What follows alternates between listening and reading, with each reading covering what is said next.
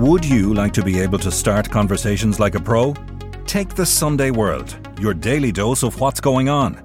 Do not consume the Sunday World if you're involved in a drug cartel, you're a politician with something to hide, or you've appeared on a reality TV show and care about others' opinions. Consume the Sunday World responsibly. Always read the stories, gossip and commentary. Ryan Reynolds here from Mint Mobile. With the price of just about everything going up during inflation, we thought we'd bring our prices down. So to help us, we brought in a reverse auctioneer, which is apparently a thing. Mint Mobile Unlimited Premium Wireless. How to get 30, 30, bit to get 30, bit to get 20, 20, 20, bit to get 20, 20, bit to get 15, 15, 15, 15, just $15 a month? Sold! Give it a try at mintmobile.com/switch. $45 up front for 3 months plus taxes and fees. Promo rate for new customers for limited time. Unlimited more than 40 gigabytes per month. Slows full terms at mintmobile.com. Millions of people have lost weight with personalized plans from Noom. Like Evan, who can't stand salads and still lost 50 pounds. Salads generally for most people are the easy button, right? For me, that wasn't an option. I never really was a salad guy. That's just not who I am. But Noom worked for me. Get your personalized plan today at Noom.com. Real Noom user compensated to provide their story. In 4 weeks, the typical Noom user can expect to lose 1 to 2 pounds per week. Individual results may vary.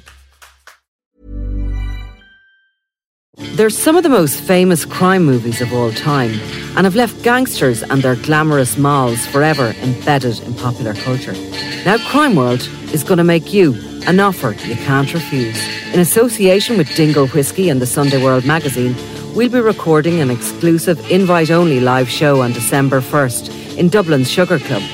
And for a chance to win tickets, all we want are your views and your votes. Over the coming weeks, we will be reviewing our top 10 iconic movies with some special guests as part of the Dingle Whiskey Movie Club on Crime World. And we want you to vote for your favourites to be in to win. Details on SundayWorld.com and Crime World's Twitter, Facebook and Instagram. And remember, keep your friends close, but your enemies closer. NSU surveillance Gardaí testified that they saw Gerry Hutch riding a black Honda motorcycle out of Jonathan Dowdall's home, and that, just remember, is a week after the Regency Hotel shooting. He was clad in his black biker gear. Unfortunately, or fortunately, depending on how you look at these things, Nicola, he had the visor up on his helmet, so he was instantly recognisable. I'm Nicola Tallant, and you're listening to Crime World, a podcast about criminals, drugs and the sins of the underworld in Ireland and across the globe. The trial of Gerry the Monk Hutch for the murder of Kinahan cartel lieutenant David Byrne has been concentrated on events in the weeks after the Regency Hotel attack and the covert Garda operations in place involving the National Surveillance Unit.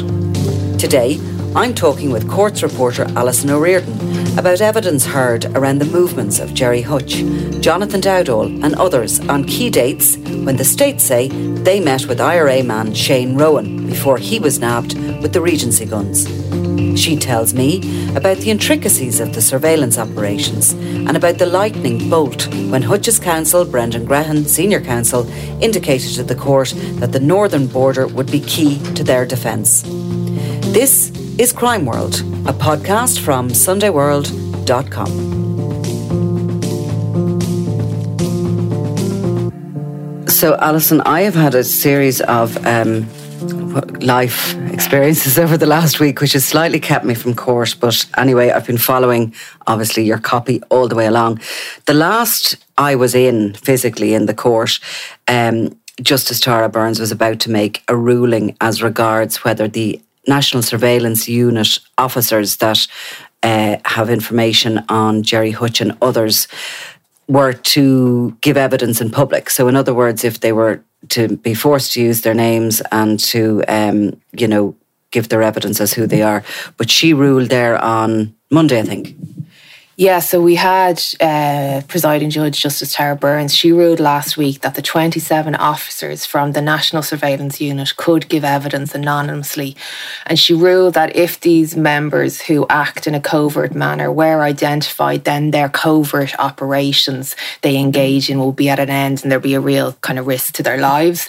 So she outlined how there was a public interest in the lives and safety of the NSU witnesses, and the investigation of crime took precedent in this case. case. So then for 3 days of the trial between last week and this week, members of the public have been excluded during what has been 21 NSU witness officers' testimony on my count so far, and there's still more to come, we're told. So the officers, they can't be identified by the order of the court. They're testifying under previously assigned initials, and their names have been handed in writing into the court, and that's been withheld from the defence and the media. What had they got to say? Because we have previously seen the CCTV evidence. There's really three key days: the 20th of February 2016, the 7th of March 2016 and the 9th of March. The 20th of February, when Hutch, we were told, travelled north with Dowdall. Similar on the 7th of March, and the 9th is when we saw all these cars move around the North City sort of industrial estate, the day that the guns were actually seized. Yes, so Nicola, in the last podcast you were saying, where is Gerry the Monk Hutch, who's accused of the murder of the Kinahan cartel member David Byrne and all of this, and obviously he denies that. But we now know a lot more, as the NSU members have recorded many sightings of him, including significantly in Donegal. So he is becoming much more into focus in the evidence in the last week. So taking it in chronological order, from February 12th, 2016, that's when we had NSU surveillance Gardaí testify that they saw Gerard Hutch riding a black Honda motorcycle out of Jonathan Dowdall's home. And that, just remember, is a week after the Regency Hotel shooting. So that's the evening of February 12th. And he was clad in his black biker gear. Unfortunately, or fortunately, depending on how you look at these things, Nicola, he had the visor up on his helmet, so he was instantly recognisable. And indeed, Nicola, as we know from looking at him in court, he is very distinguished looking. So there was a connection with Jonathan Dowdall a week after the Regency shooting. Then the next significant date is February 20th, 2016. And that's the next major date for surveillance. And we know from the opening address from Sean Gallan prosecuting that Gerard Hutch had asked Dowdall to arrange, well, it's a state case that Gerard Hutch had asked Dowdall to arrange a meeting with provisional Republicans to mediate or resolve the Hutch Kinahan feud due to threats against the accused family and friends. So it's a state's case that Dowdall had driven Hutch to meet the Republicans on this date, February 20th. So last Thursday, one of the NSU officers gave evidence that he'd seen Gerry Hutch and Jonathan Dowdall meeting Shane Rowan. And if you remember, that's the man who was later caught with the 3 AK-47 assault rifles used in the murder of David Byrne at the Regency. And they saw Gerard Hutch and Dowdall at a house in Killygordon in County Donegal. The NSU took photos of Gerard Hutch with Dowdall and a third named man outside the house in Killygordon beside Jonathan Dowdall's Jeep, which was parked up there.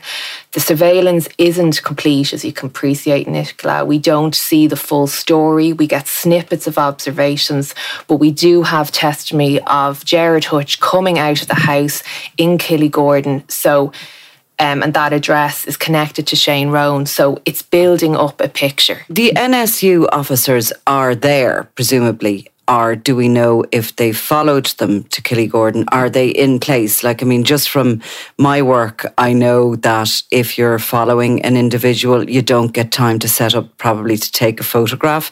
So you're better off knowing where they're going, so you're in place. Do you know what I mean? To take a photograph. So do we know if do you know what I mean? If the NSU realise, they know before he leaves Dublin that he's heading to Killygordon, or have those kind of questions been asked of them? There seem to be parked up in different places. So observing all the time, taking notes. Some don't take notes, which the defence had an issue with. And then others are taking pictures with their cameras and stuff like that. So that's really as much as we know at the moment. But then you have, I suppose, the key date in this whole trial, which is March 7th, 2016. And probably before Jonathan Dowdall decided to give evidence, it was going to be the key plank of the prosecution case. So this is where the state updates say that Dowdall drove Hutch north to a second meeting in Strabane in County Tyrone on that date, and their vehicle was the subject of audio surveillance. So basically by that stage, the Gardaí had planted a bug in Dowdall's Jeep. So the Land Cruiser, that's Dowdall's Land Cruiser, was observed with Dowdall driving and Gerry Hutch as a passenger crossing the border at the Carrickdale Hotel in Dundalk at 3:10 p.m. And then it was next observed in the south, driving south through RD at 11:46 p.m. And an NSU officer said that Gerry Hutch was still the passenger in the Land Cruiser and he was still wearing a beanie pulled tight over his head. So this is where it's starting to get interesting, Nicola. So Senior Counsel Brendan Grehan for Mr. Hutch, he was asking the NSU witnesses if they'd crossed into the north. The members appeared to be very coy about this, with one member saying he had no option except to cross into the north, but then said he pulled back and didn't continue to have eyes on the Land Cruiser as he'd no authority to be there. Mr. Grehan kept asking, how do you know or come to be in RD around 11 p.m. on March 7th? He said it was part of the surveillance operation, but he could shed no light as to what other observations there might have been on the Jeep which had led him to be there. So Grehan further put it to the witness that it wasn't just happenstance or coincidence that he happened to be in RD when the Land Cruiser came by, and that he was met then with an uninformative answer that it was part of the surveillance operation that enabled him to be there at the time. And then finally, when asked by Grehan if there was a tracker on the Land Cruiser, another officer said he was claiming privilege on that question, as indeed did many other NSU members who were asked the same question. Now, clearly the NSU members are under direction of how to behave in the witness box. Like anybody, they will be told what they can and cannot say. It'll be the state that's taking the stance to not answer questions in relation to going north over the border or to claim privilege. They're not acting as independent people, these NSU officers, we can assume. So the state is not willing, for the moment, to give up information on whether there was already a surveillance operation in place, either against the Hutch gang or possibly the subversives in the north who they were dealing with. Who was, if there was already an operation there, who was running that? Was it the PSNI or was it the Gardaí? And all this stuff about the bug. This is real high security stuff that's coming out in this court case, and you can see that the state is very much unwilling to give out any of that information, and it has done in the past as well.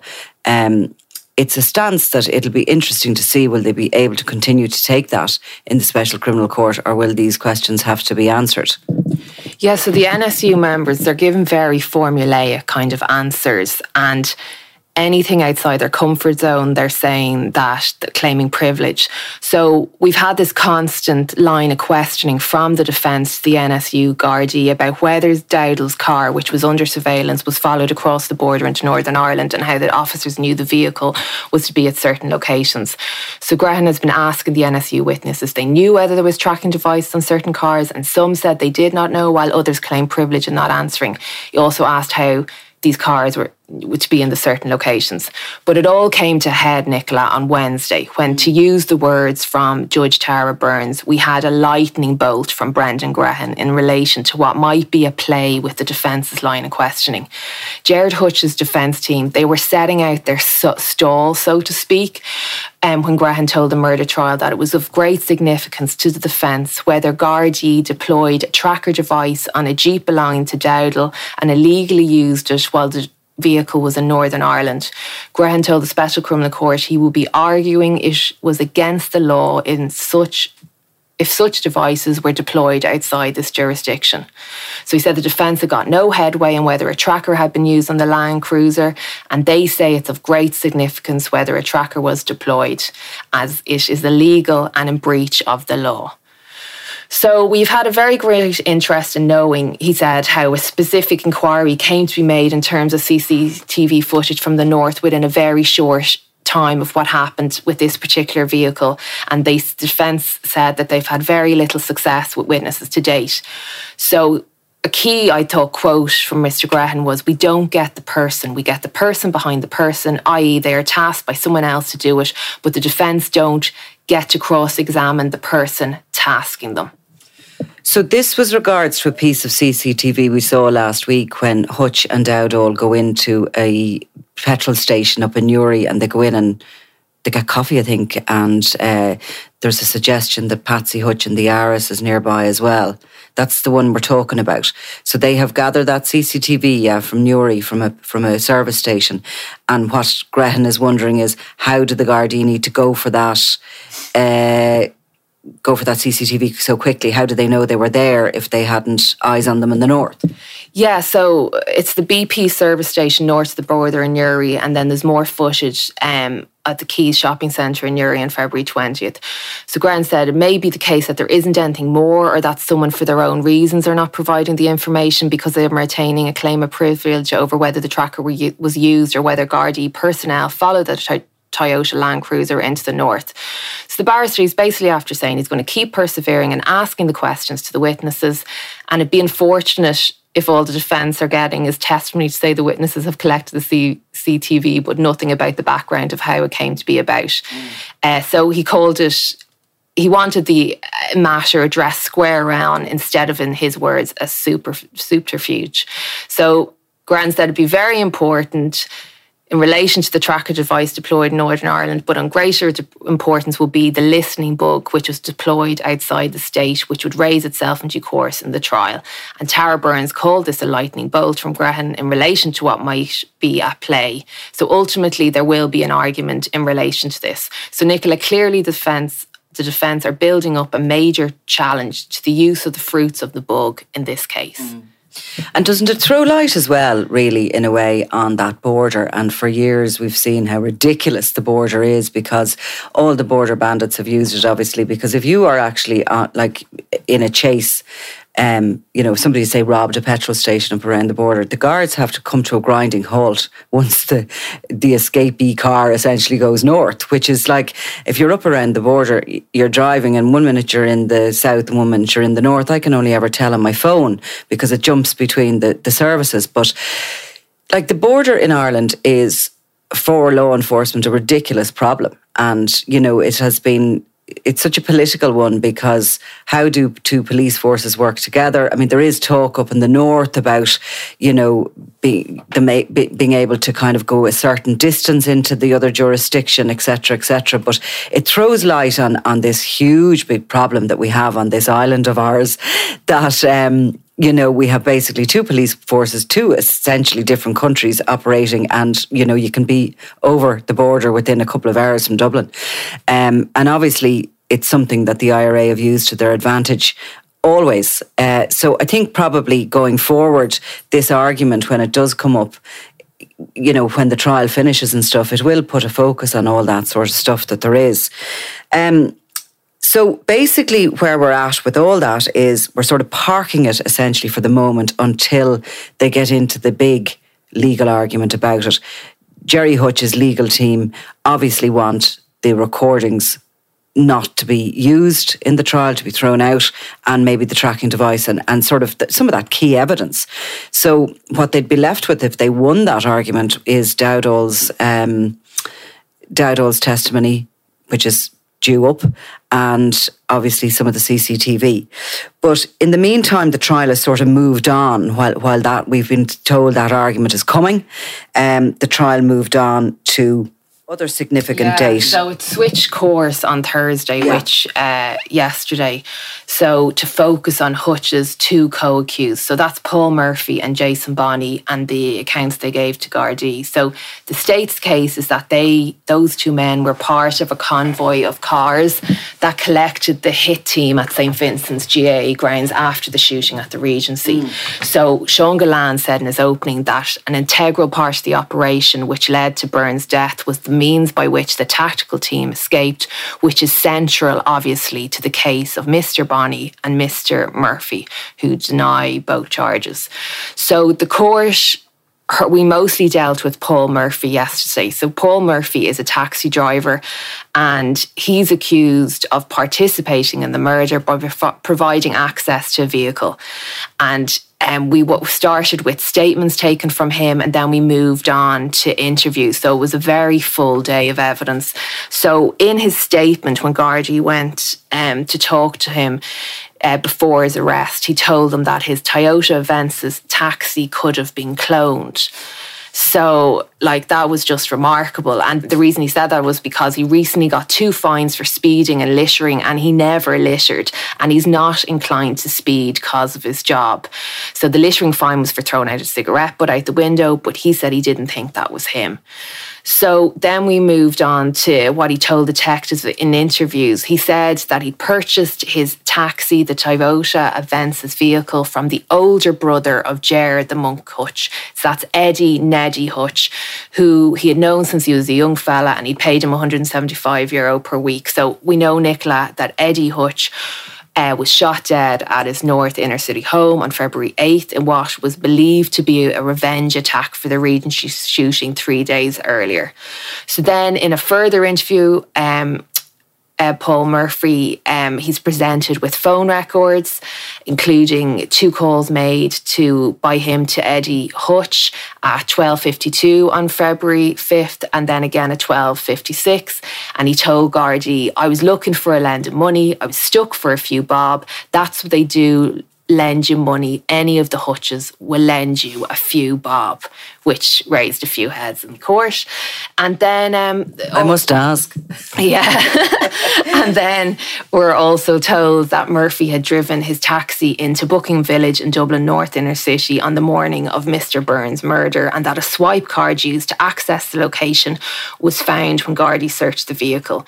So we then learned later in the day, Nicola, that the card was one of 4 missing from a box, and its sequence number was one away from a car recovered at another brother of the monks, Patsy Hutch Sr.'s home on Champions Avenue.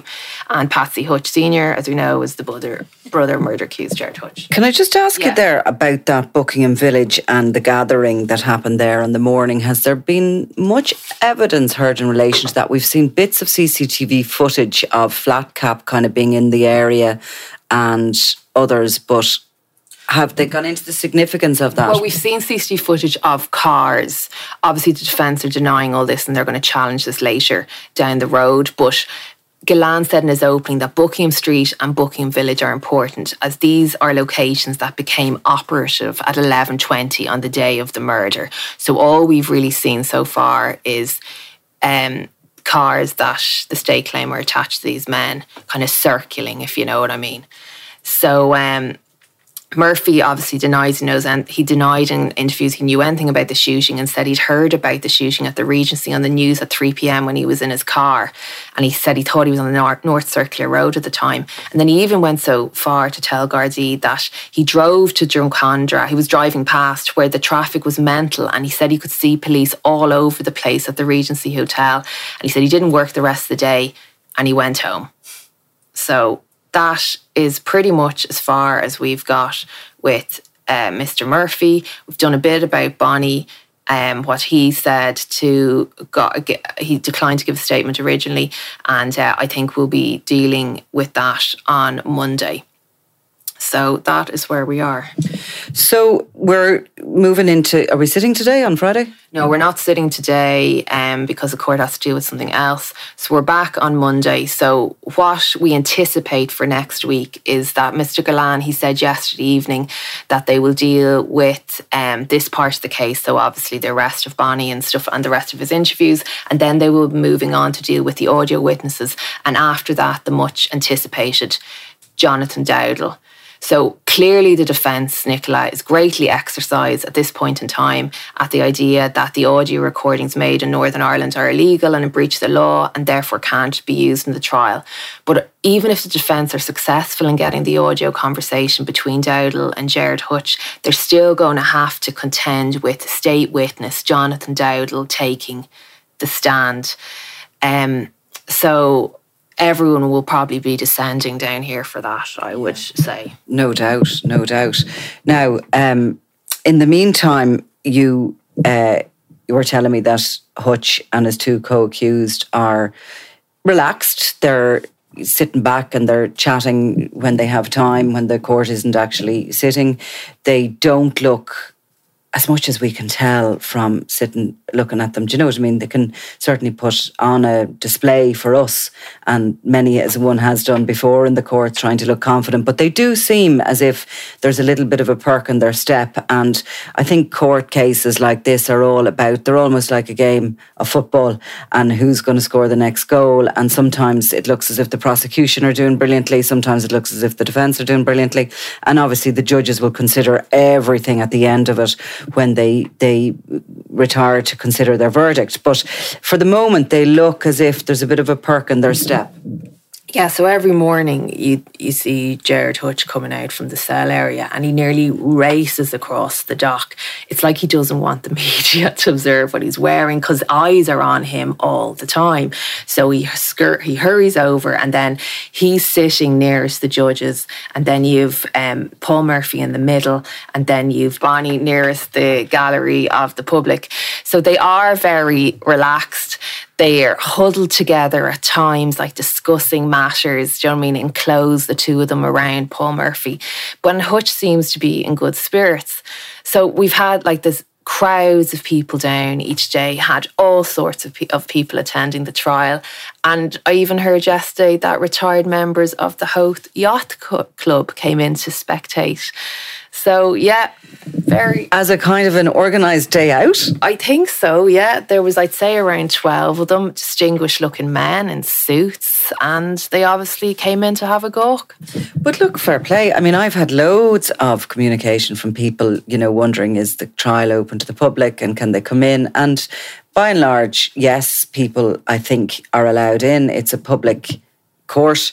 Obviously, when, you know, during the times when the National Surveillance Unit were giving their evidence, the public weren't allowed in.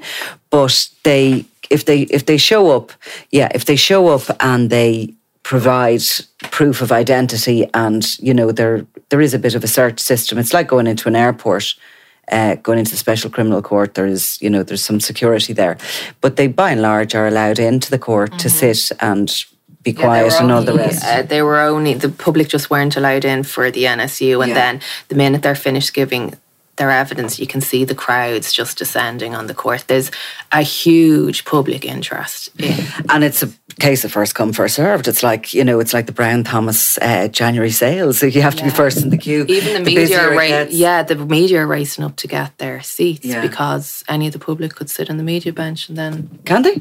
Yeah. Well, we'll wrestle them out. Don't dare.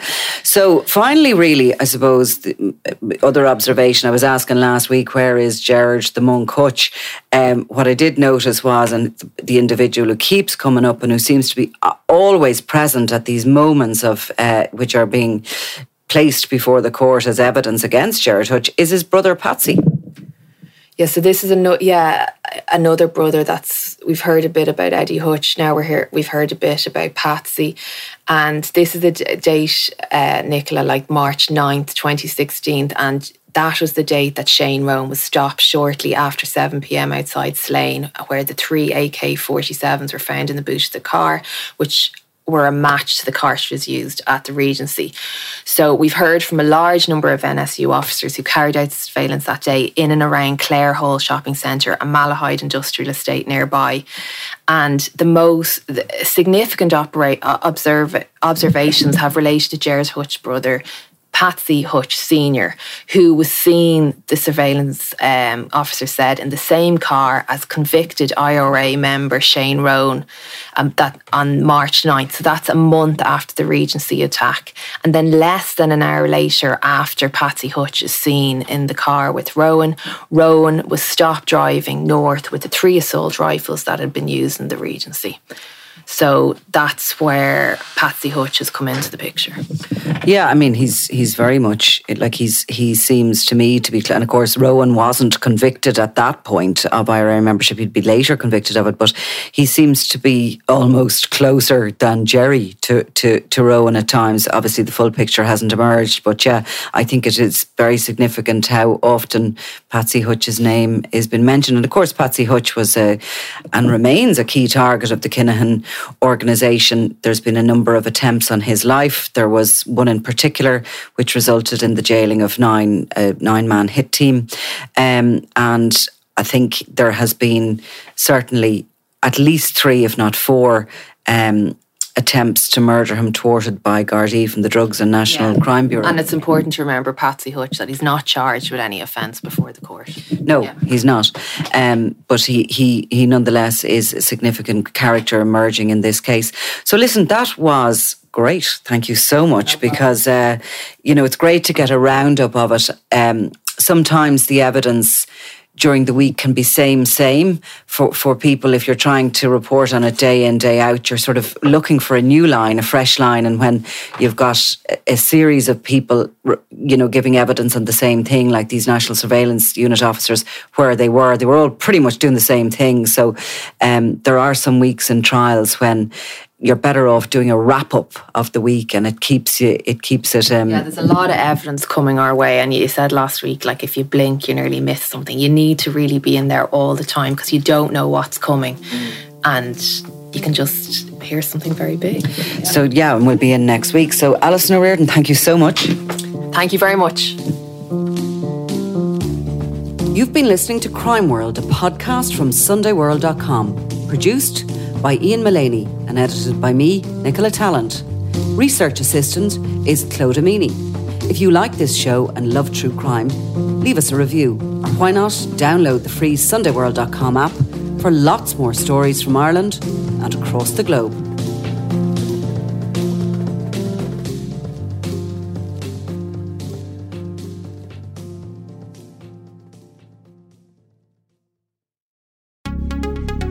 Would you like to be able to start conversations like a pro? Take the Sunday World, your daily dose of what's going on. Do not consume the Sunday World if you're involved in a drug cartel, you're a politician with something to hide, or you've appeared on a reality TV show and care about others' opinions. Consume the Sunday World responsibly. Always read the stories, gossip and commentary.